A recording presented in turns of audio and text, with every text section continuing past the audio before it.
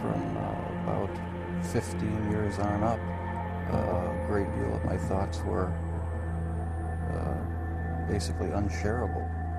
We are all evil in some form or another. Yes, I am not 100%, but I am evil. My mother was a sick, angry, hungry, and very sad woman. I hated her, but I wanted to love my mother.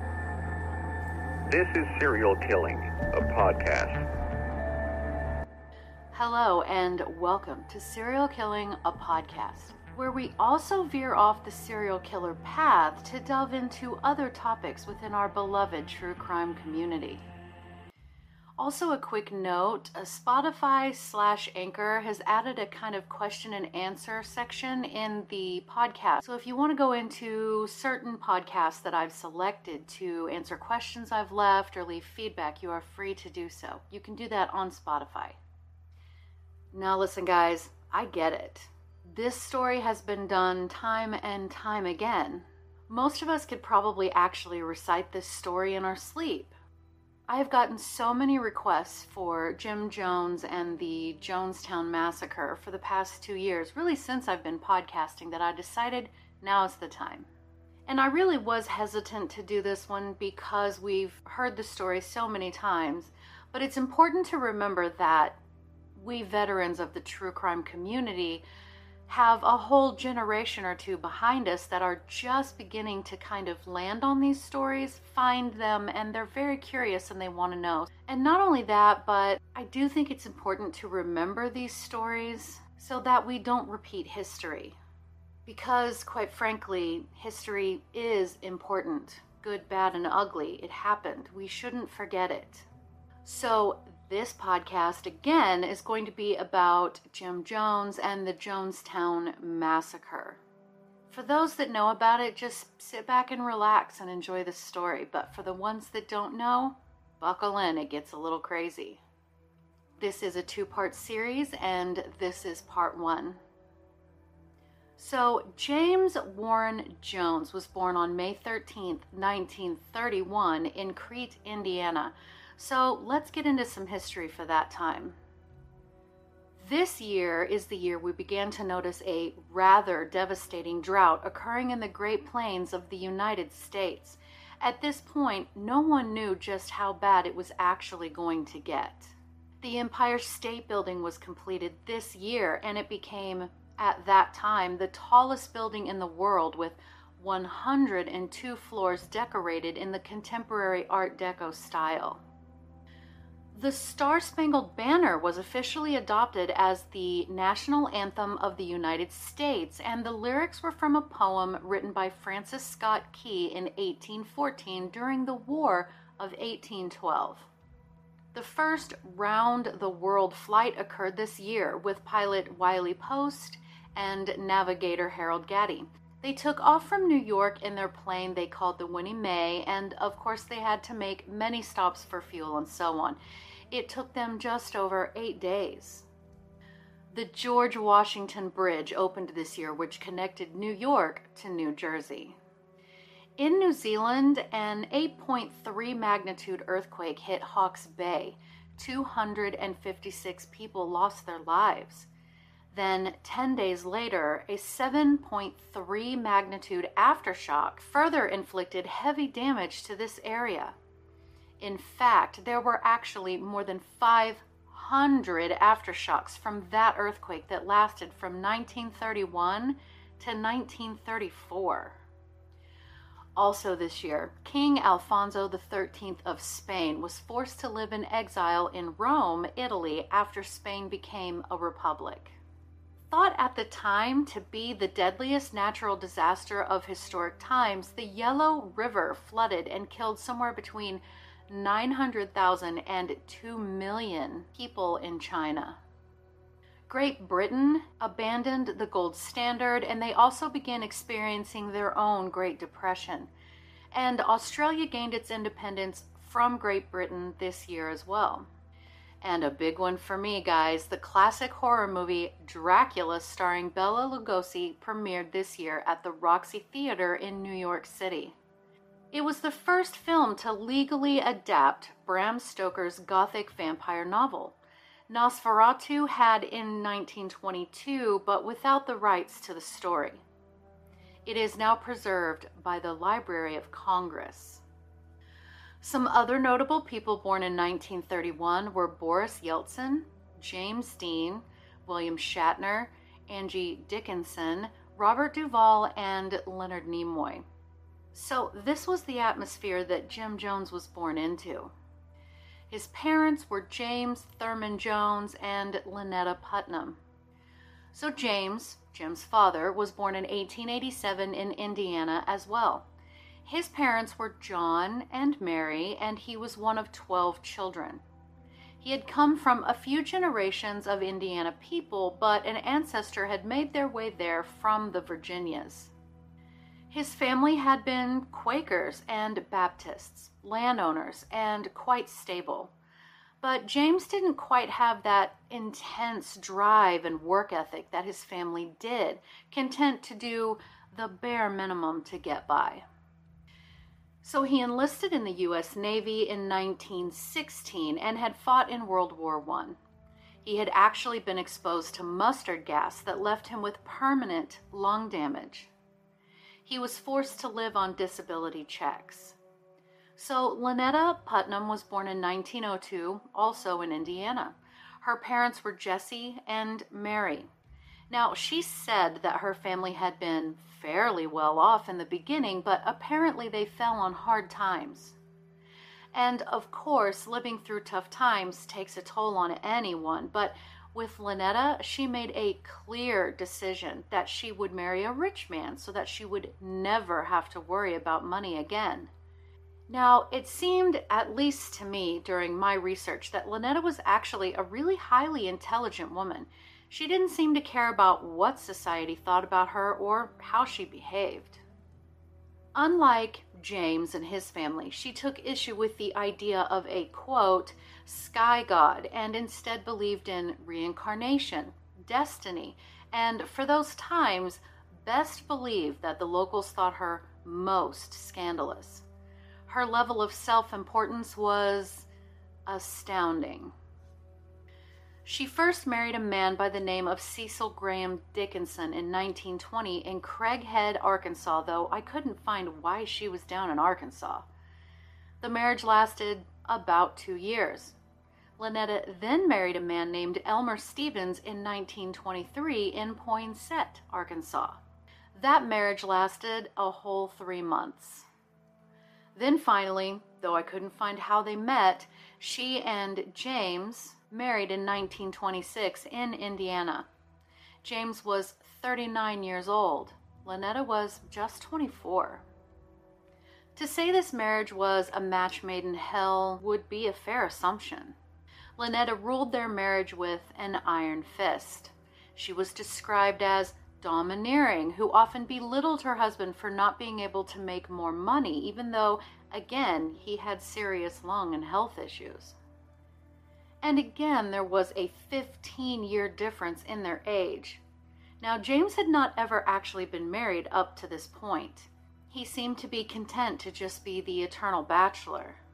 Now, James's father had given the couple some money to put down on a farm so that they could, begin their lives together and settle in, except neither really had any interest in farming. So, predictably, it didn't take long for the farm to get taken back. In 1934, the couple had to move to Lynn, Indiana, and Lynetta discovered that she was pregnant. They apparently lived in a very run-down house with no indoor plumbing. James's family that lived in that area actually agreed to help the couple financially because they were well aware of James's very real medical issues and Lynetta's love for herself and her belief that she was just not meant for manual labor. The condition was that once the baby got old enough to be in full-time school, Lynetta would have to go get a job and work. Now, Lynetta, once she gave birth to baby Jim, made sure to let everyone know within earshot that she felt her child was going to grow up to be some very important person. She believed this wholeheartedly, completely. And Jim was a beautiful baby indeed. Everyone who saw him as he grew into a toddler remarked on what a strikingly handsome child he was. Now, from Lynetta's own writings, which I will post a link to in the notes, she had this to say about Jim's father. Quote, "When Pastor Jim was very young and wise beyond his years, he developed a great vexation with his father, who was a semi-invalid, deeply enamored of the local pool hall and the habitués there whom he regularly trounced in endless games of chance." Unquote. She is of course saying that James spent a great deal of his time down at the pool hall playing cards and drinking Coke and coffee. And she wasn't wrong. I mean, James paid very little attention to their son. But then again, Lynetta was also busy doing her own thing as well, and especially once Jim started school.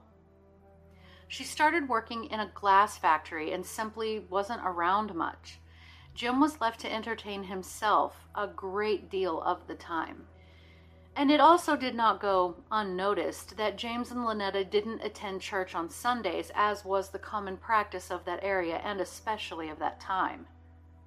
This added to the scandalous nature with which the couple were already judged by. The Joneses family were kind of the social outcasts because of this and Lynetta's usual behavior, but James again had a lot of family around that lived nearby, and little Jim had cousins to play with. Jim later said, quote, "I was considered the trash of the neighborhood," unquote. He also later said this about his parents, quote, "I didn't have any love given to me. I didn't know what the hell love was," unquote. Jim himself later said that he had suffered unmerciful beatings by his father because Jim would play with children of color. So again, once Jim was old enough to start school, Lynetta began working. There was a very strict rule, which I find kind of strange, that when Jim got home from school, he was not allowed to go into his own home until she returned home. Under no exceptions was he to step foot into the house until she returned. I wasn't able to find out exactly why she made this rule, but nonetheless, if he didn't listen, he was severely punished. Thankfully, it seemed to be just kind of understood that the other moms would keep an eye on him as he wandered about, feeding stray animals who would then follow him around. Some felt so bad for him that they would invite him in to visit and have a bite of something to eat, and it was well documented that even at this tender age, he had a natural way with speaking that captivated his audience. Hey, it's Kaylee Cuoco for Priceline. Ready to go to your happy place for a happy price? Well, why didn't you say so? Just download the Priceline app right now and save up to 60% on hotels. So whether it's Cousin Kevin's Kazoo Concert in Kansas City, go Kevin, or Becky's Bachelorette Bash in Bermuda, you never have to miss a trip ever again. So download the Priceline app today. Your savings are waiting. Go to your happy place for a happy price. Go to your happy price, Priceline. One such woman that Jim actually connected with was Myrtle Kennedy. She and her husband were deeply religious, and she began to spend more time with Jim.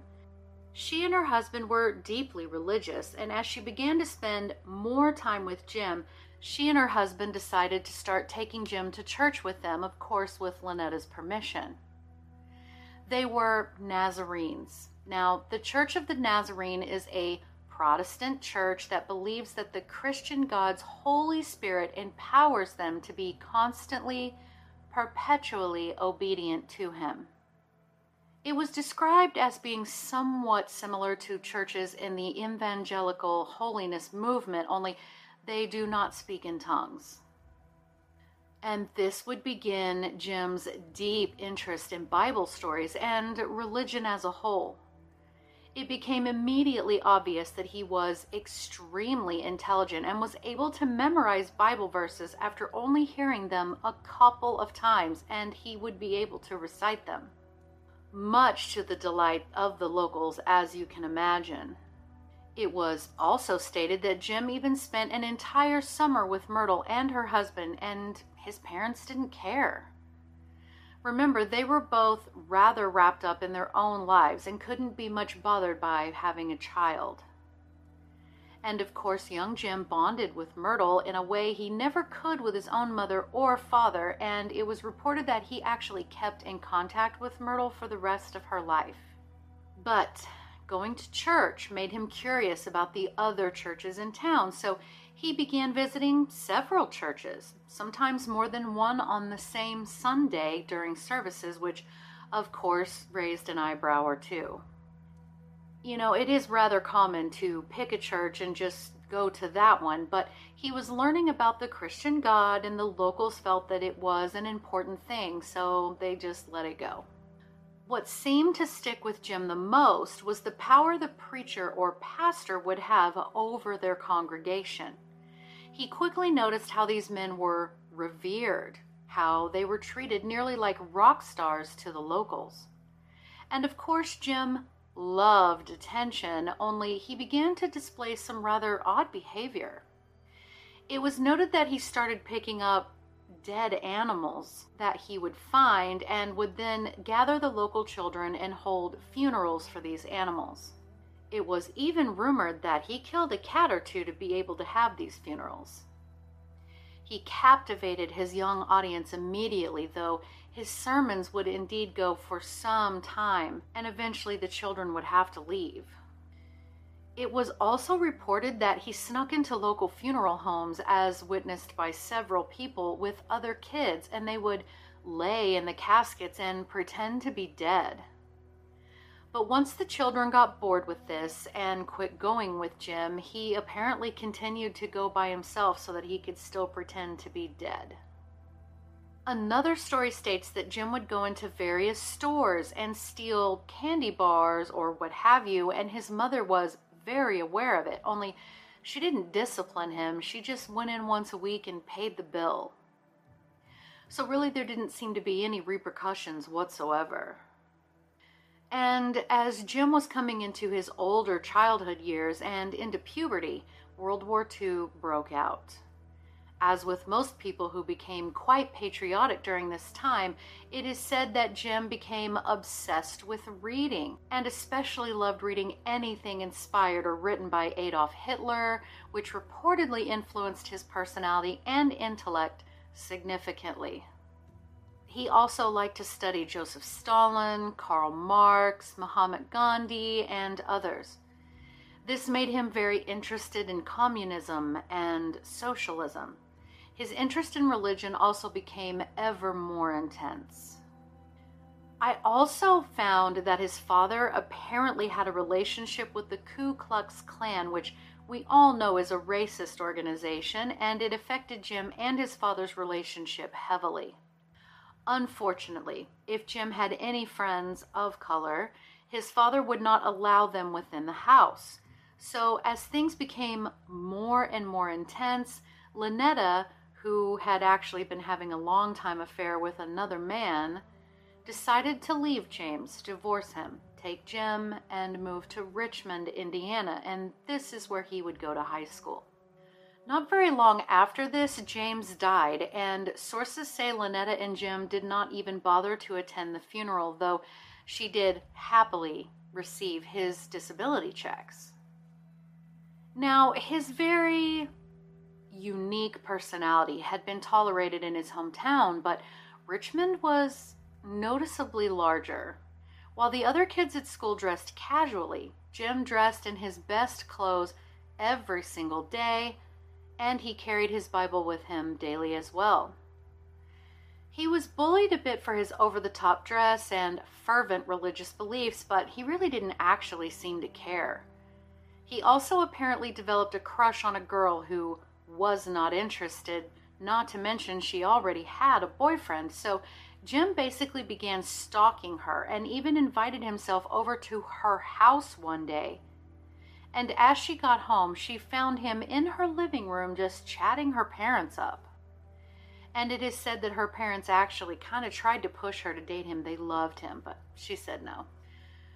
Jim also began going to the more poor and ethnically diverse areas of Richmond and preaching to them about how everyone is equal and how things were very unfair and so on. And at first they looked at him as kind of an annoyance, but it didn't take long for them to come to respect him, and he watched very carefully what he said and how those words affected his audience, learning to manipulate the crowd, and he was very successful at that.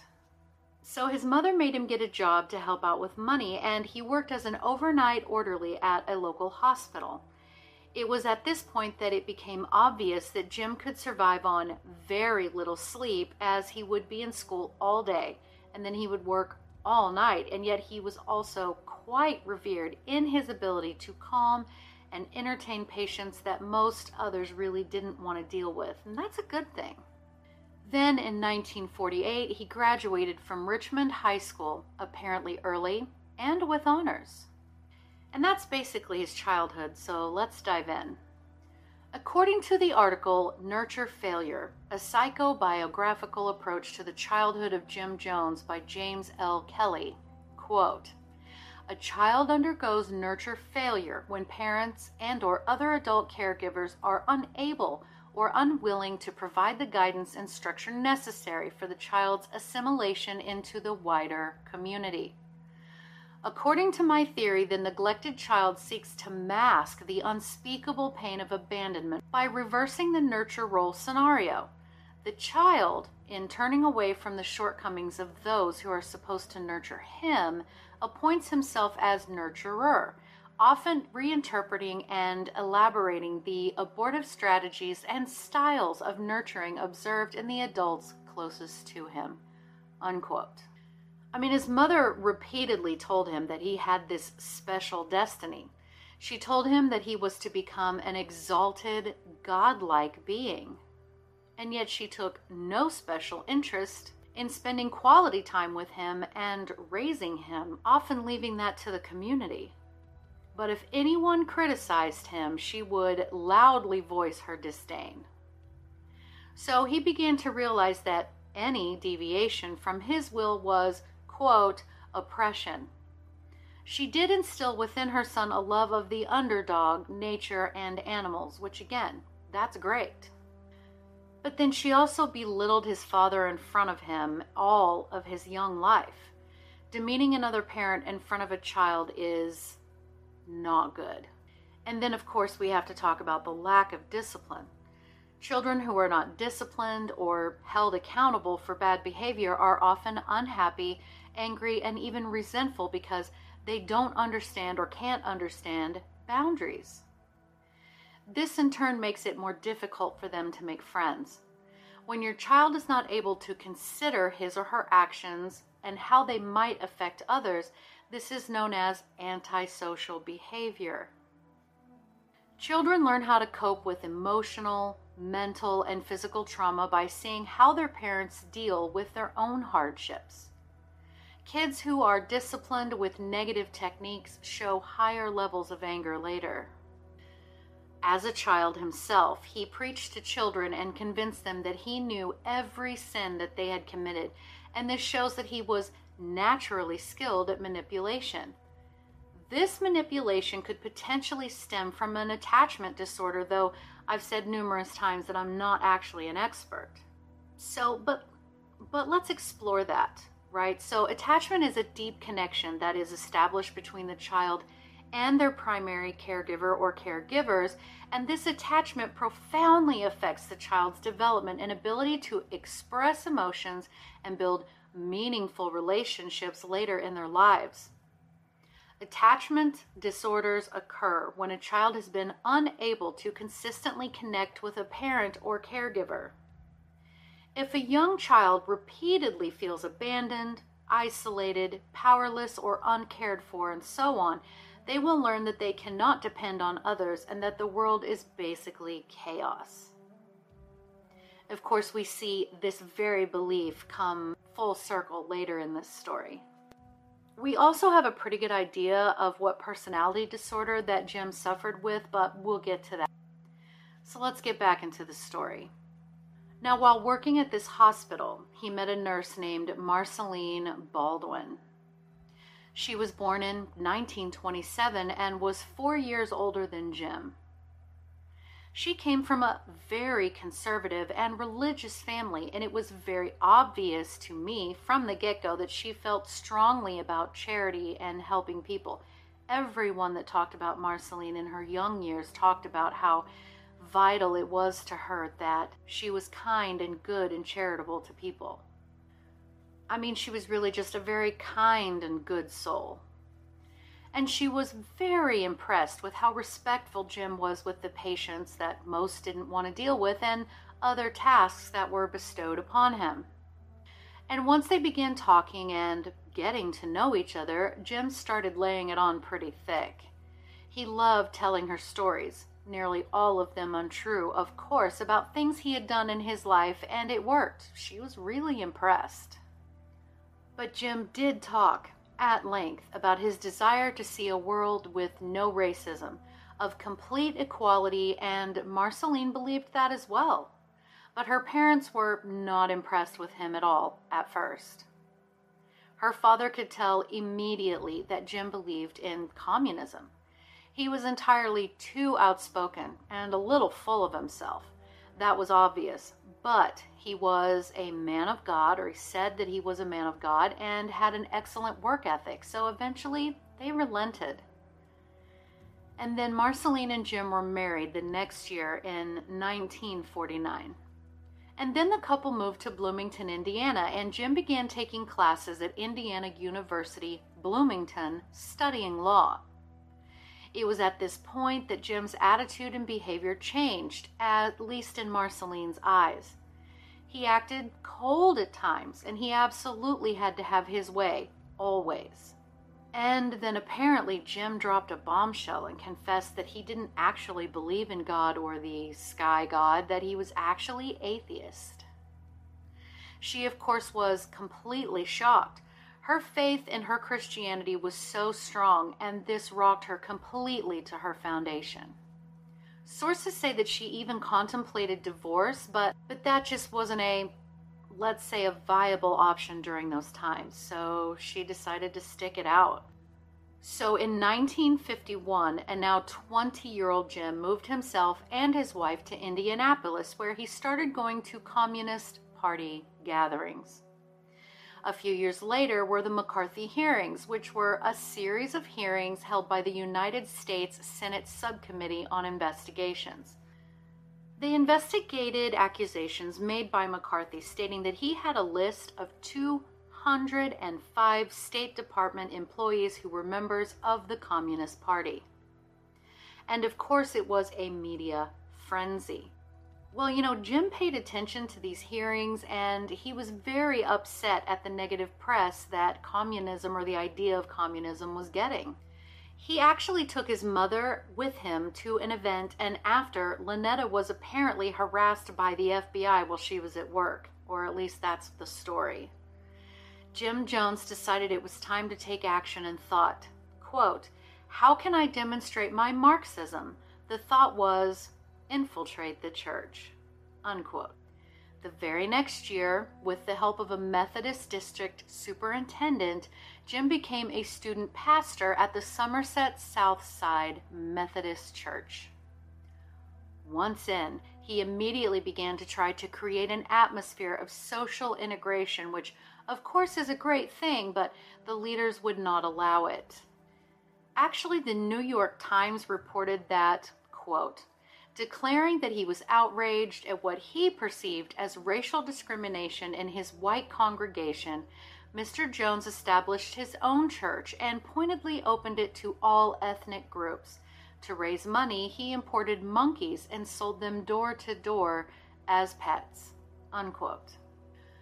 So he left, and after witnessing a healing service at the Seventh-day Baptist Church, he decided that this was the way to go.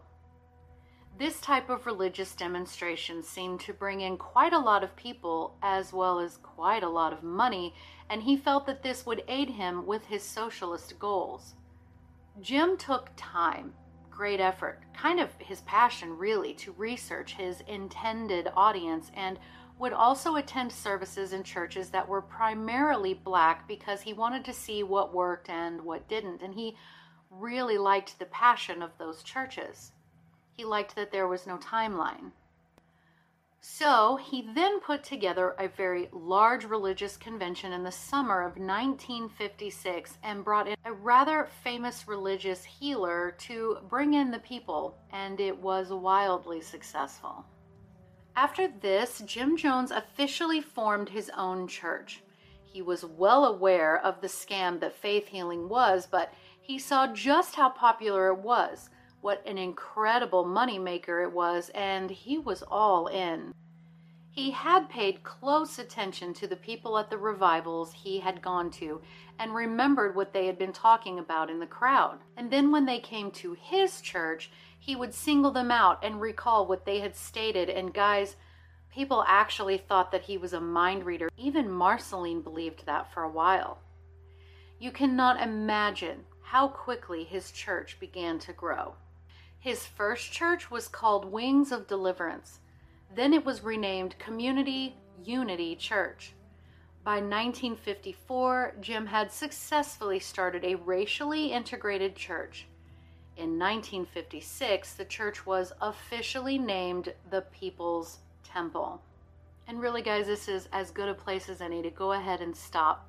Part 2 is coming soon, folks. And remember, I appreciate every single one of you because I know you could be listening to anyone else, but you chose me. And I truly appreciate that. Thank you so much and have a great day.